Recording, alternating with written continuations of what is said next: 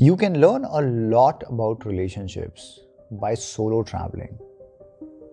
Welcome back to the Art of Solo Traveling podcast, where we share skills, mindset, and inspiration for solo traveling.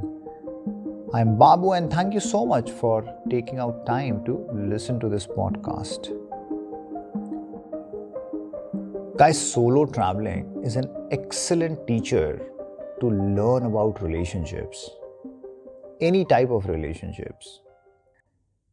And in this episode, I want to talk about how solo traveling can really help you understand relationships, how it can teach you a lot about relationships. See, the first thing you learn about relationships when you are solo traveling is that the most important relationship in life is your relationship with your own self. You and you. If that relationship is okay, then rest everything in life is going to go well. And you see this aspect very clearly when you are traveling by yourself. You are into new places, new people. A lot of time you are not going to be around people, and that time you realize that how important it is for you to trust your own self, your own intuition, your own abilities. And that's really, really critical, because if we are scared of our own selves, which is usually the case with most people, then rest everything just falls apart. If I cannot trust myself, who can trust me? If I cannot enjoy my own company, who can enjoy my company? If we live a life where we don't like ourselves, we don't like the person we see in the mirror, then who else is going to like, right? So that's like very, very critical thing you learn in solo traveling, that your first friend is you, and the most important relationship in life is your relationship with your own self.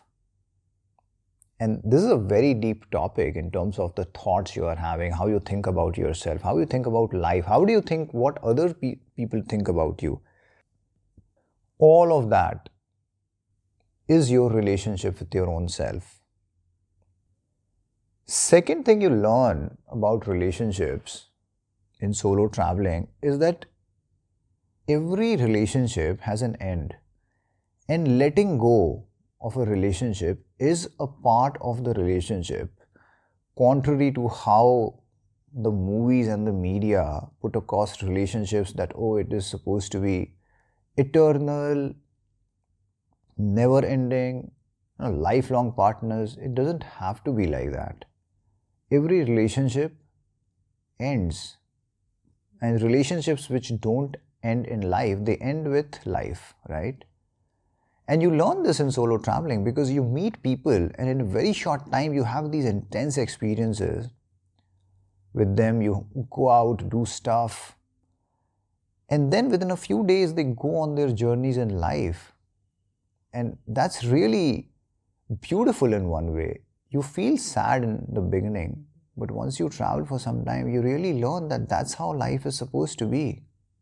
That's how life is meant to be. That's how relationships are meant to be.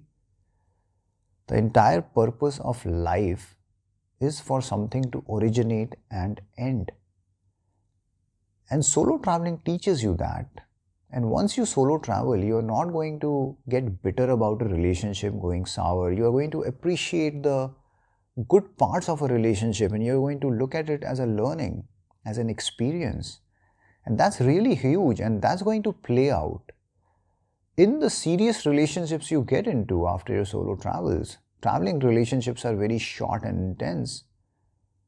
But after you solo travel, the business relationships, the professional, personal relationships which you form, which you have, you are going to accept them the way they are. You're not going to get attached to them. And if they end, you are going to let them go.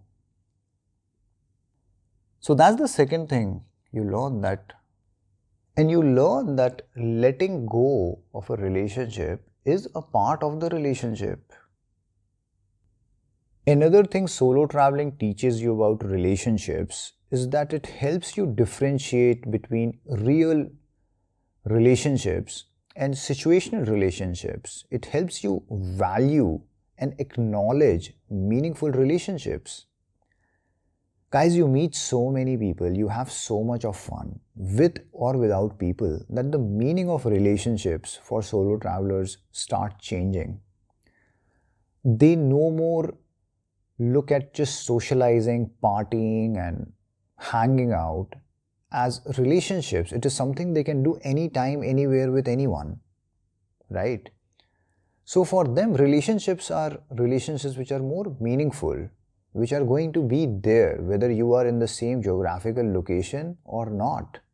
Relationships where there is no judgment, where you can become more vulnerable, where you can be more authentic. And solo traveling, because you are meeting so many people and so many people go, there is also, you start acknowledging the value of relationships which you have. Because at one level, you do realize that everyone is just coming and in your life for a short time in the traveling world, and then they just get onto their own paths and journeys. So you start valuing relationships in your life which are more meaningful.